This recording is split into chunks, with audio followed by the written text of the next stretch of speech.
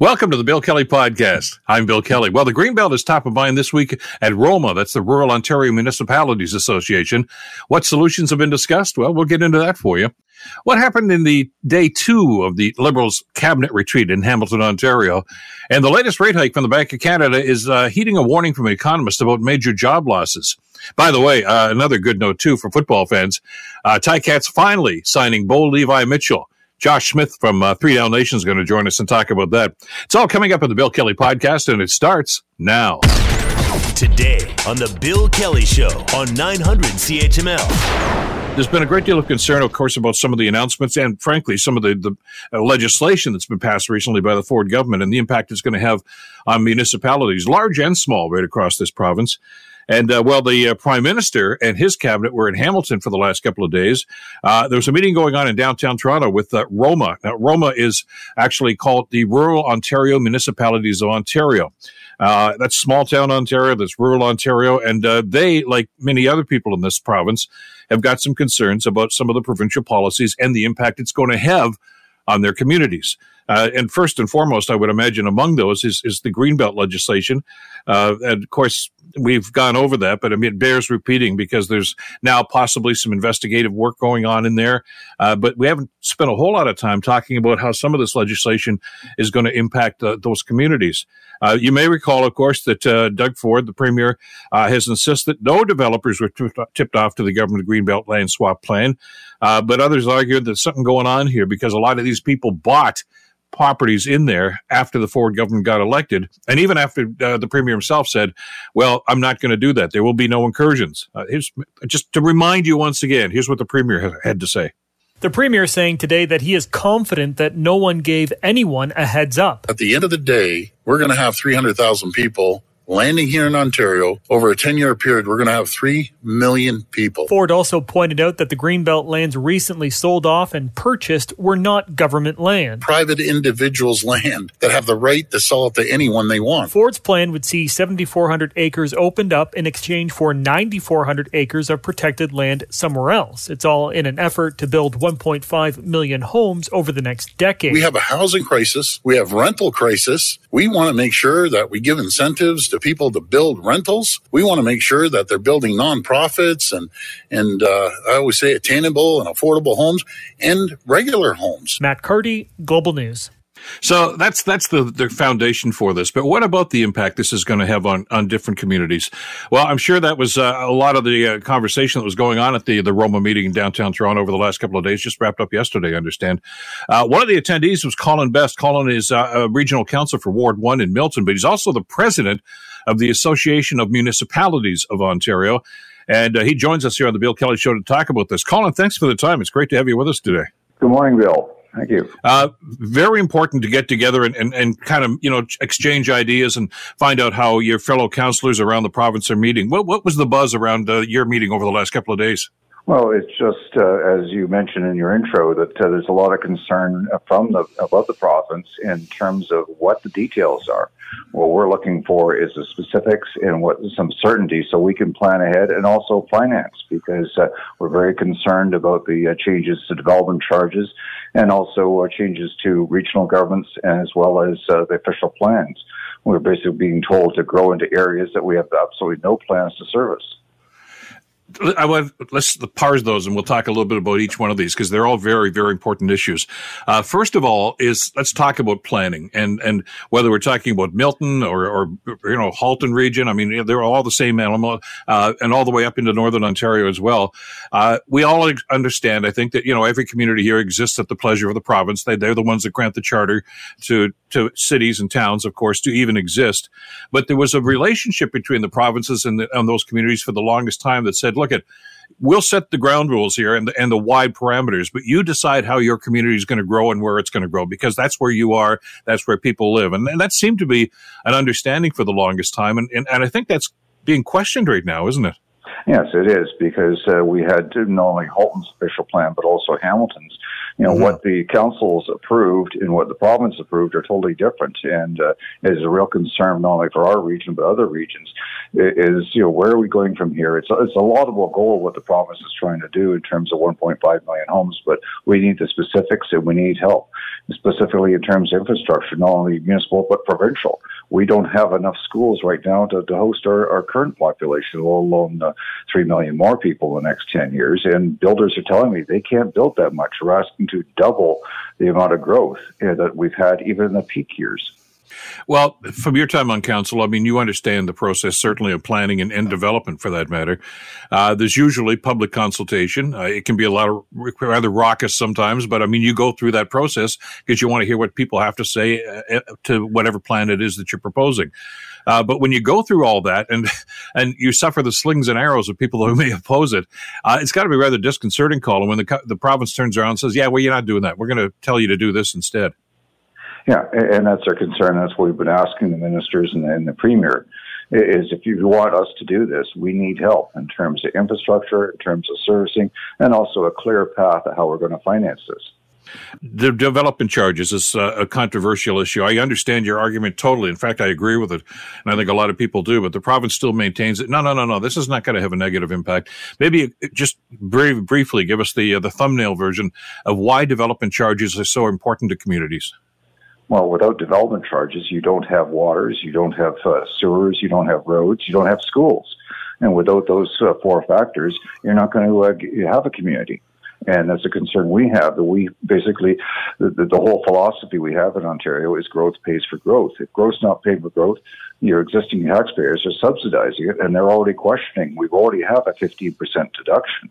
Now this is even including more, and we do not have the specifics of what the affordable housing is. I understand the province wanting to cut costs, but right now our infrastructure costs are 2.5 times what they were 2 years ago, and we have a hard job trying to finance what we've got now, let alone future growth with reduced income.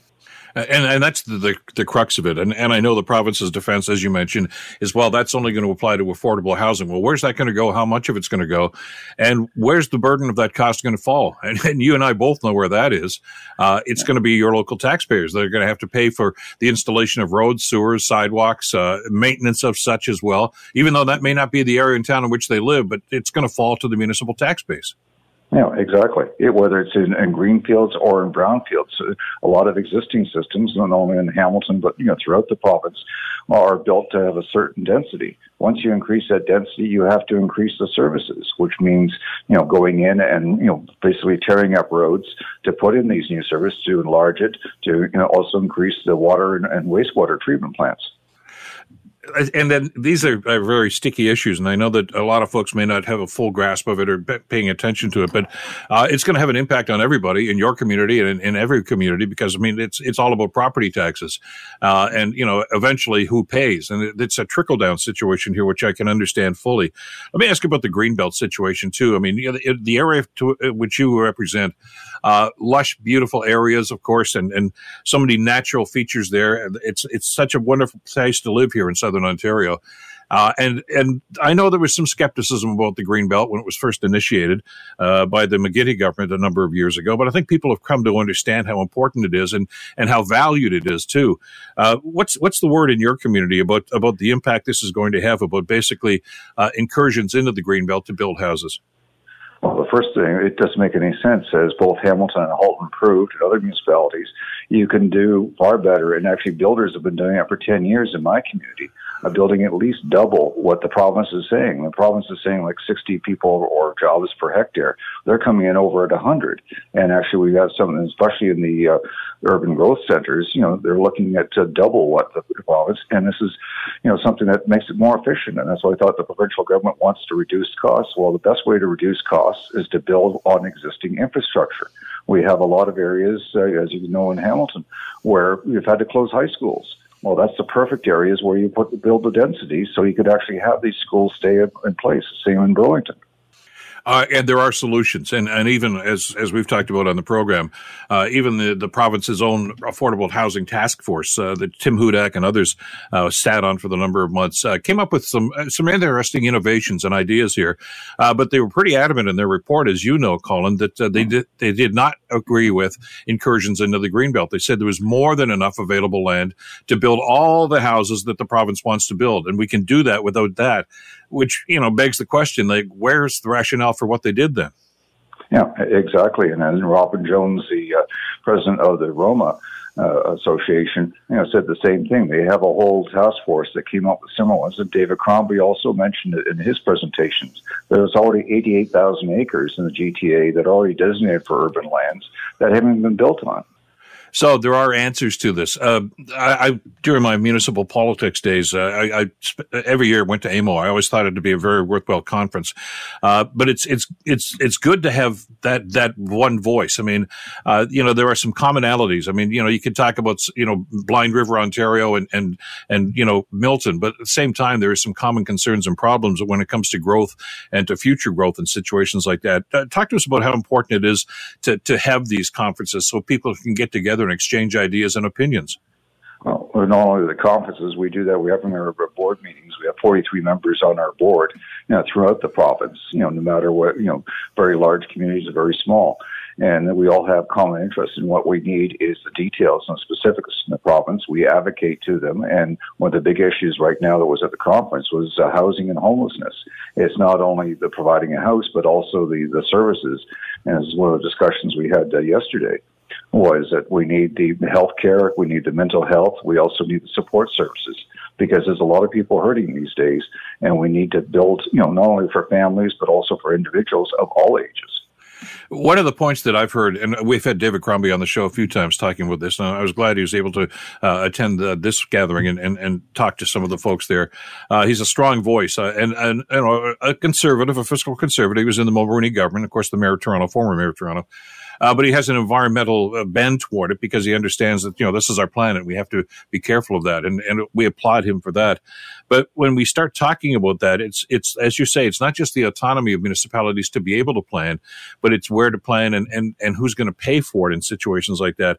How does an organization like AMO or Roma, for that matter, Colin, address something like this? I mean, you don't want to be confrontational with the government. And I don't think through all some of the controversial times, whether it's Mike Harris's downloading or some of the McGuinty energy programs that were in there could be disagreement. But at the same time, you don't want to, get militant about it. But at the other end of that spectrum, though, is we can't just sit by and just say, well, it's going to hurt us, but just let's let it happen because they've made that decision. Where do you find that balance? Yeah, well, that's what we try to do, and we got some great staff at AMO, and also the municipalities are advising us and just basically saying that, okay, let's be proactive. We've got some mutual goals here. We can work together, and we also need everybody because we're willing to step up and do the activities. And we certainly do that through our community housing programs. And I'm part of it at Halton today. We have a regional council meeting. We're dealing with their budget. But we need the investment, not only at the provincial level, but also the federal level. The federal government wants us to increase population. We need their help as well as provincial help, not only in their own infrastructure, such as hospitals, schools, and transportation, but and also giving the guidelines and the support. Because if we don't have the infrastructure, we cannot build the housing. And that's one of the key elements. The Greenbelt does not say no growth, and the province has never said no growth. We want growth. We want to have places for people to live, especially with the influx of immigrants and the population growth. We want to have roads. I know we want to access public transit, but we're still going to have roads. But it's not. It's where they want to build them and where they plan to build them that I think is the sticking point here, isn't it? Yeah, that's part of it. And also looking at areas where we have population decline. We have a lot of mature neighborhoods. If you look at the census tracts in Toronto, they just had a graph a few days ago. They're showing there's a lot of population decline where you have one person living in a house that's suitable for four. We have to look at inadequate ways, not only protecting the neighborhood, but also, bringing what's called the gentle density, which both environmentalists and builders agree on. You can build in these areas and make sure you have a very resourceful area that people can live, work, and retire in. It's a challenging time, and I'm glad that the municipalities are talking about this and developing strategies, and hopefully the government is going to be able to listen to some of these ideas and some of the concerns that you've raised. Colin, thank you so much for the time today. Really appreciate it. You're welcome, Bill. Good luck.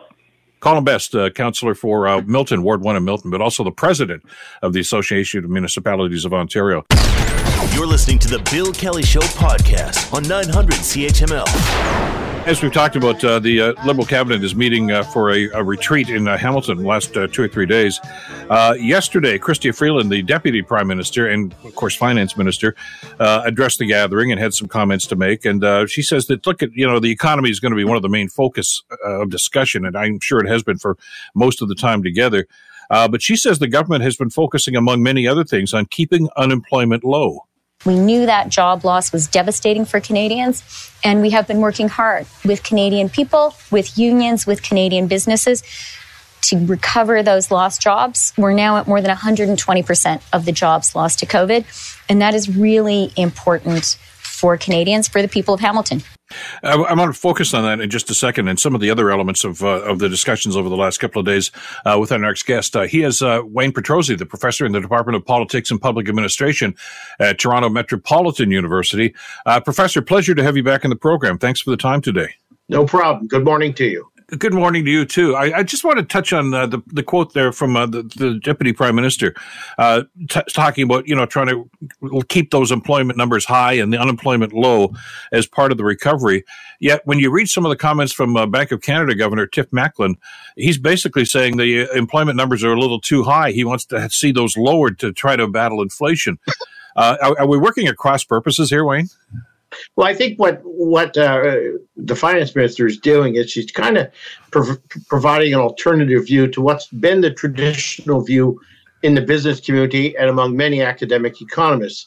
That is that the best way to fight inflation is to squeeze labor. And traditionally that's been, a pretty significant core belief of many economists. But there are those who really doubt that has to be the case. That you don't need to kill the patient by giving them too much medicine. And we were warned about that when the bank started this whole process, weren't we? That they had to find a balance here, because if they push too hard, too fast, and as you say, too deliberately, they could fast track us right into a recession, which is a whole different set of circumstances. Yeah, no question. And we have to keep these comments in the context of we're ramping up pretty dramatically our immigration intake.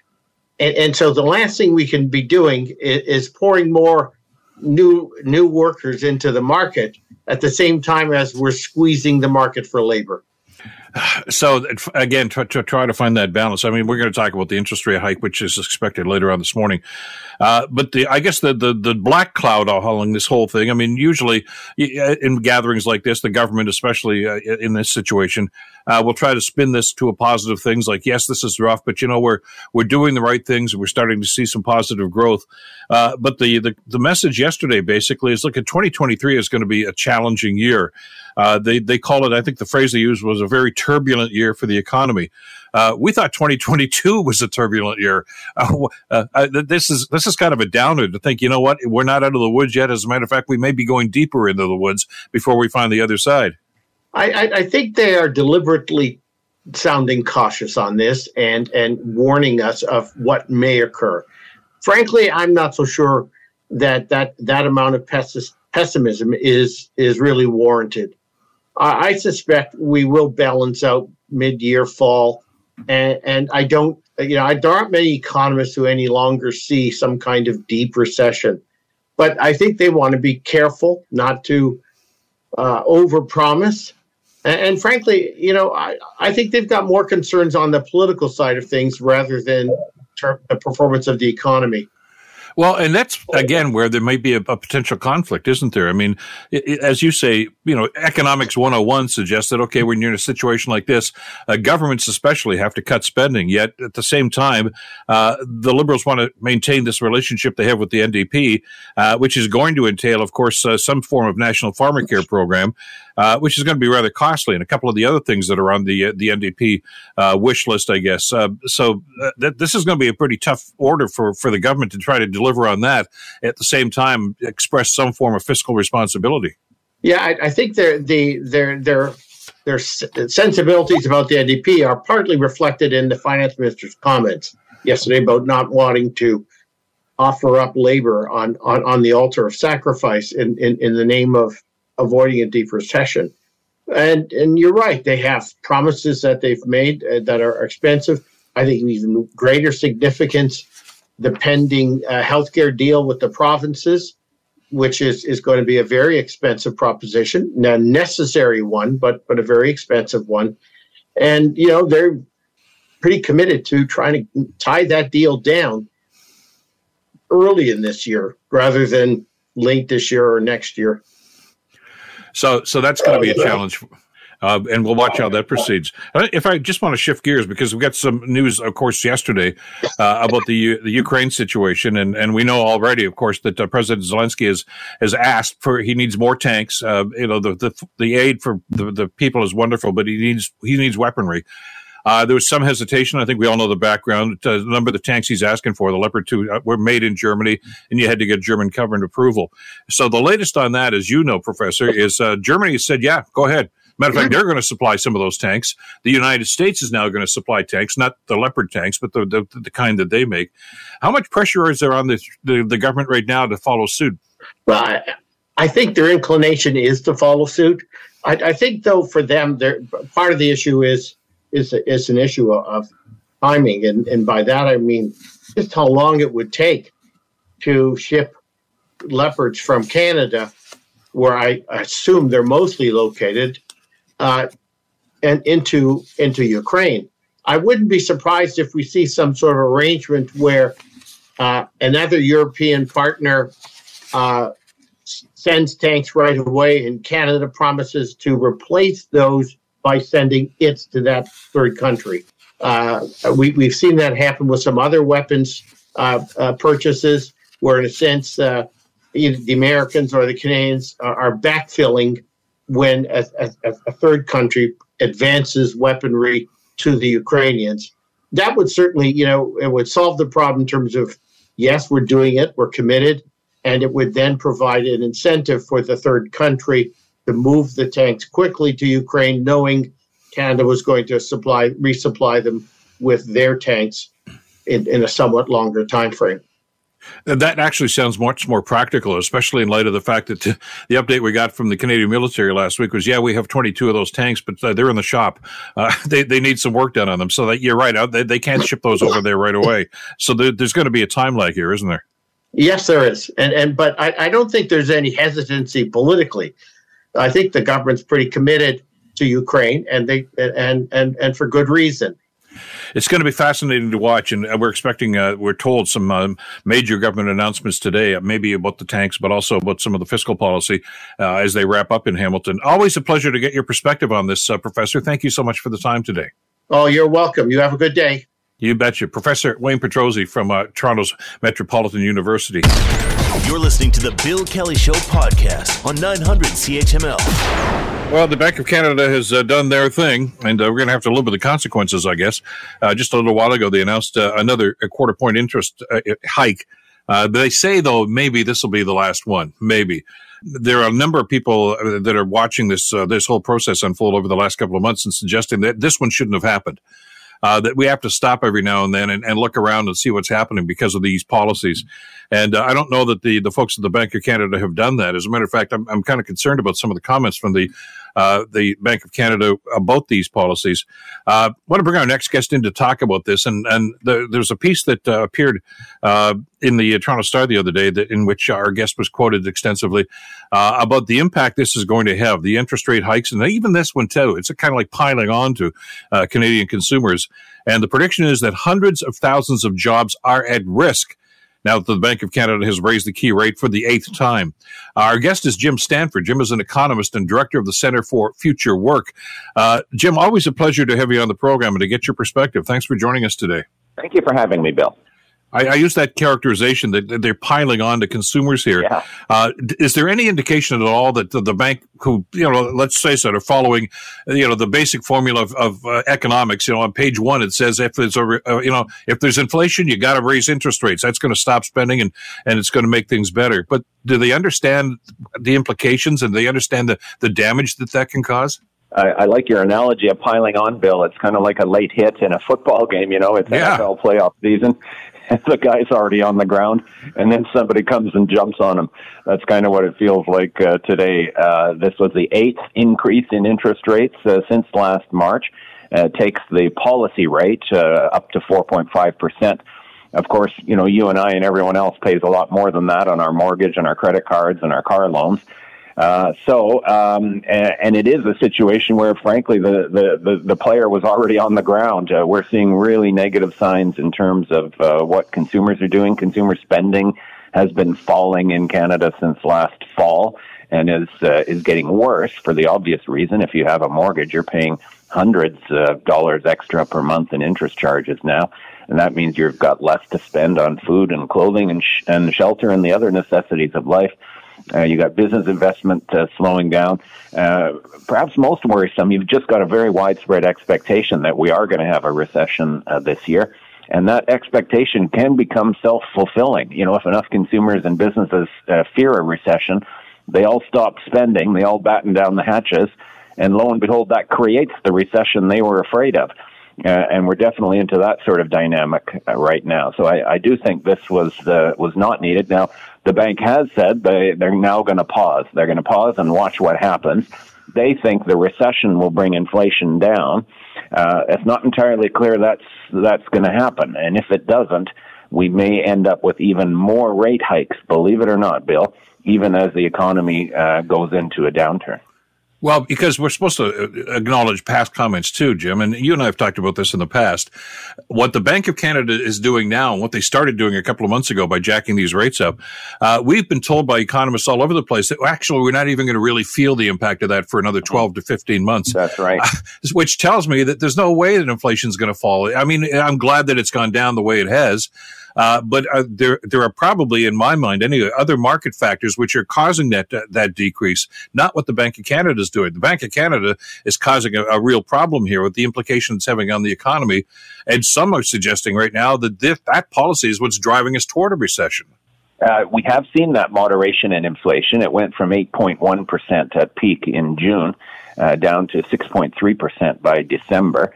So that's helpful. Now, that had nothing to do with interest rates. This is the amazing thing, Bill, because the spurs to that inflation in the first place really didn't have much to do with our domestic economy anyway. It was all about supply chain shocks, the COVID disruptions, the war in Ukraine, energy prices, etc.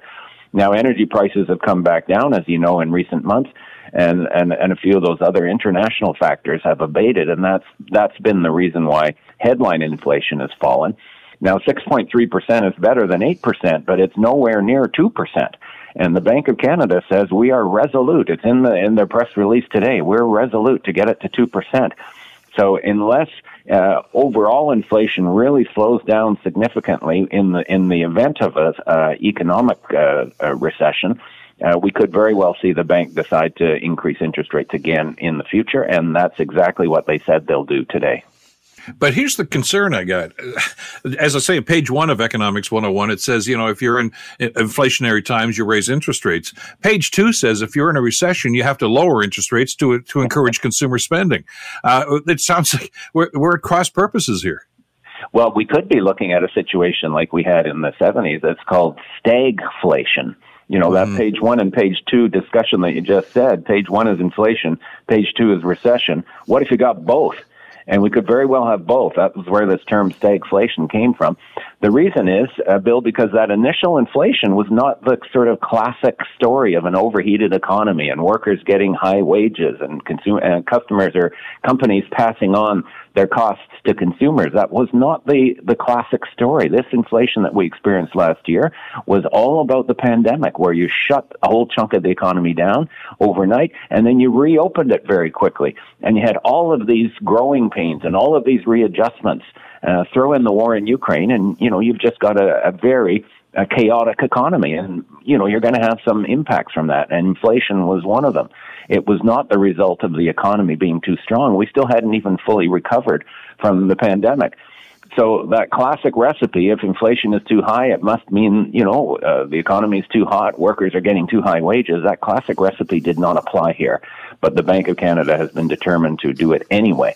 And this is where I think we could very well end up with both recession and inflation that's above their goal, which means we could even see more rate hikes down the road this year. I want to talk about a key thing that you've written about extensively too, and that's employment numbers. And as you know, the federal government's doing their retreat in Hamilton these last couple of days, and Chrystia Freeland, the finance minister, was basically saying one of the priorities for this government is to maintain those high employment numbers to get us through this. And then Tiff Macklem, from the Bank of Canada, the governor from the Bank of Canada, is basically saying, you know what, you're still spending too much money. There's going to have to be job loss here to help drive inflation down. I don't know who's suggesting, and okay, you're going to have to lose your jobs so that we can all live more comfortably. It just seems contradictory. They are at cross purposes, absolutely. I mean, it's always been kind of implicit in how the central bank does its business that they've got a view that you have to have a certain amount of unemployment in society to keep everyone in line and keep prices from going up and keep wages from going up.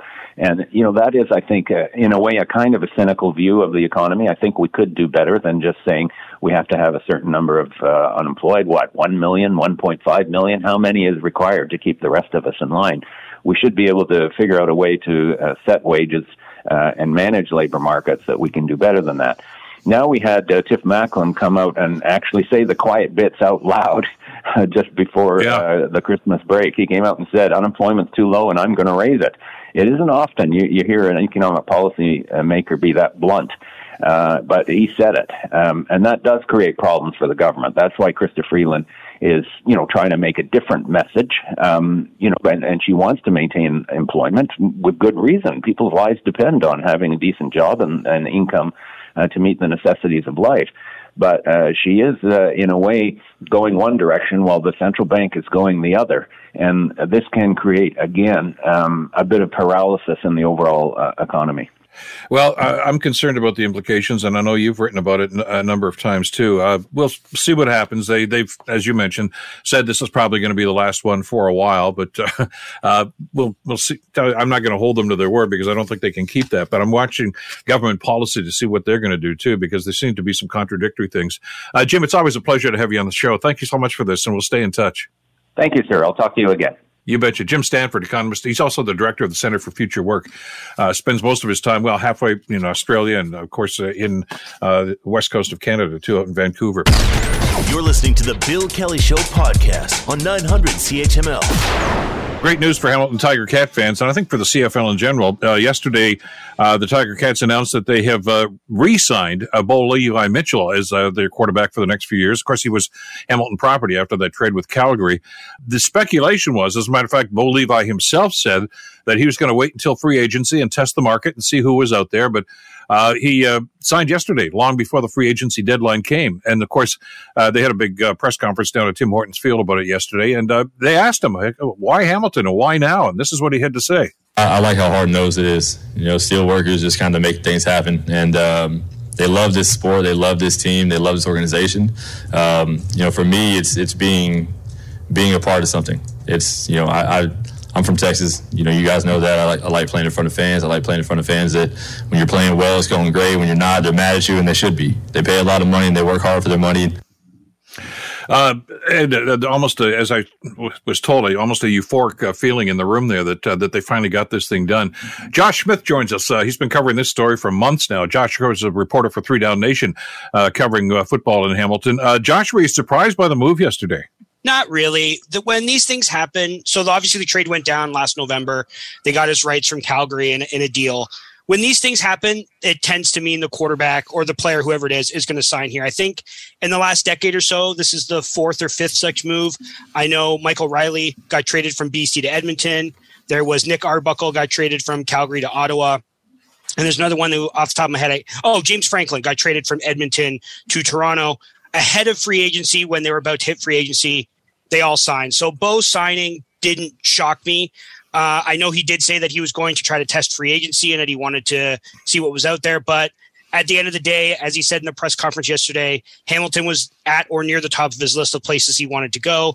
And when teams make these sorts of deals, it's with almost the tacit implication, the tacit consent of he's going to sign with the team that trades for him. They wouldn't have traded for his rights had they not had conversations with him and all that sorts of thing. So while it was the lead up to it might make you think that it was a bit surprising, I wasn't all that shocked that a deal got done ahead of the start of free agency next month.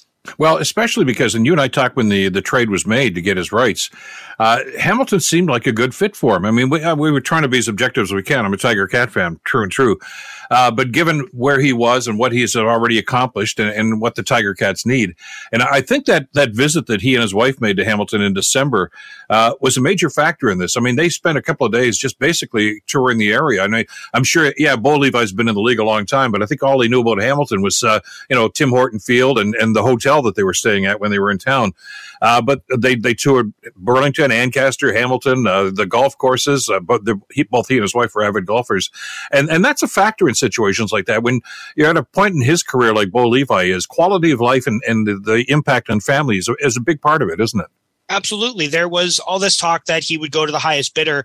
And he said himself, it's never been about money for him. Like, as the star quarterback in a league like the CFL, he's going to get paid no matter where he plays. The money is a few dollars here or there. It's about living somewhere that you want to be. And when they brought him in December, toured the facilities, toured around like you mentioned, Ancaster, Burlington, not just Hamilton itself, but what the entire region has to offer. I think that there ended up being a comfortability there with him coming in. Cause like you said, he'd probably never seen anything outside of like the hotel and the stadium that he played in. So getting to know the city, he's got a young family, he's got kids. I believe they're 5 and 3 years old. So there needs to be sort of this is not just an individual decision. This was a true family decision. And I think when you think of some of the places around the CFL, like where would be the best to have a family, Hamilton ranks pretty high up there. It's a great city. It's blossomed in ways 25 years ago we never could have imagined it. It's a much different city than I think people sort of, when you say the name Hamilton, they kind of think in their mind. So getting him here, allowing him to get familiar with the coaching staff, allowing him to get familiar with the surrounding area and all that sorts of stuff, I think was a major, major factor in getting this deal done. Well, and I know two of the factors. I just want a little bit more about the family. One of the things that Hamilton has really, I think, developed very, very well into is education, first of all. It's an education destination because of the university, et cetera. That's great for young kids. But it's also great for healthcare and children's healthcare especially. And I know that was a factor into this too. But let's switch gears and go to the football side of things right now. Bo Levi lost his starting job while he was injured, in fact. And that was a factor in this. Of course, Jake Mayer was the guy that took over, played pretty well for them, got an extension to his contract, which pretty much sent a message to Bo Levi that he didn't figure into their plans. But he's been around. He's been a 2-time MVP, but he's been banged up a little bit. He's got a shoulder injury. What are you hearing about the impact he can still have as a football player? He's healthy. From all indications, he is fully healthy. He didn't play a ton last year. He was benched midway through the season. And there is obviously, when it comes to a player who has had getting up there in age, he'll be 33 in, I believe it's March is his birthday. So he'll be 33 when the season starts, who's had some injury issues the last 3 or 4 years, hasn't played a full season since 2018. There's obviously comes a little trepidation, a little hesitation on, does he still have it? But he's looked, when he's been on the field the last few years, there's been glimpses, but there's been injury concerns. Now he says he's fully over that. I'll believe him at that as well. Cause that's what I've heard was that the shoulder injury, the leg injuries, all that stuff has been taken care of. And he comes to a team that has a pretty good offensive line in front of him. They start, depending on, again, free agency, the Ticats have almost 24 free agents, a lot of them star players. So there's some work still to be done to surround him with a cast that can win a championship. But on the injury front, I don't think there's any, I mean, there's always a concern with football players and injuries, right? Like you're one hit away from never playing again, but those nagging injuries that have been keeping him out of the lineup the last few years, I don't think those are going to be an issue going forward. I've talked to some folks, and well, include you in this, experts who know the CFL and know the players. And that's the consensus I got from just about all of them. It was almost unanimous that, yeah, he's been hurt, but what football player hasn't? But they suggest he's got at least another 4 or 5 years left in him where he could be really a strong contributor. And that's good news, obviously. They're not getting damaged goods here. And we saw that last year. I mean, okay, he lost his starting job to Mayer. But, I mean, they did not play well in their playoff game until they put Bo Levi in the fourth quarter. And he mounted a comeback. They almost, one more possession of the ball, and they could have tied that game, and who knows what would have happened. I mean, he still got it. He does still have it. And we see now with what players know about how to work out, nutrition in their bodies, guys are playing longer and longer. When I was growing up, quarterbacks, football players especially, by your mid-30s, you were done. Like, some of my favorite players of all time, like, they were 33 years old and retired. Now you see guys playing into their 40s. And I think with the way Bo takes care of his body, and I know the injuries have been there the last few years, but again, like we said, every football player is dealing with injuries at most points of the season. But with the way that he takes care of his body from a nutrition standpoint, from a training standpoint, I agree. I think he could play into his 40s if he truly wanted to. So this could be. I got 30 seconds. Let me jump in here because you made a point, and I just want to get your read on this. Will his signing, and I think there was a strategic reason why they did this now, is this going to help influence some of these wide receivers that are free agents right now to maybe come back to the Cats, Dunbar and others? I believe so. I think he's going to be the big recruiting tool for the Ticats to get guys to come back and, most importantly, to get new guys in the building when free agency opens in February. So, yes, I think he's the guy that will be out there pounding the table to get these guys back. It's going to be fascinating to watch, and we can get into further depth about exactly, the impact he's going to have psychologically to this team later. But we got a lot of time to do that. Josh, as always, thanks so much for this, bud. Stay well, and we'll talk again soon. Thanks for having me as always, Bill. You betcha. Josh Smith from 3 Down Nation. The Bill Kelly Show, weekdays from 9 to noon on 900 CHML. The Bill Kelly Podcast is available on Apple Podcast, Google Podcast, or wherever you get your podcasts from. You can also listen to The Bill Kelly Show weekdays from 9 till noon on 900 CHML. I'm Bill Kelly. Thanks again for listening. And don't forget to subscribe to the podcast. It's free, so you never miss an episode. And make sure that you rate and review.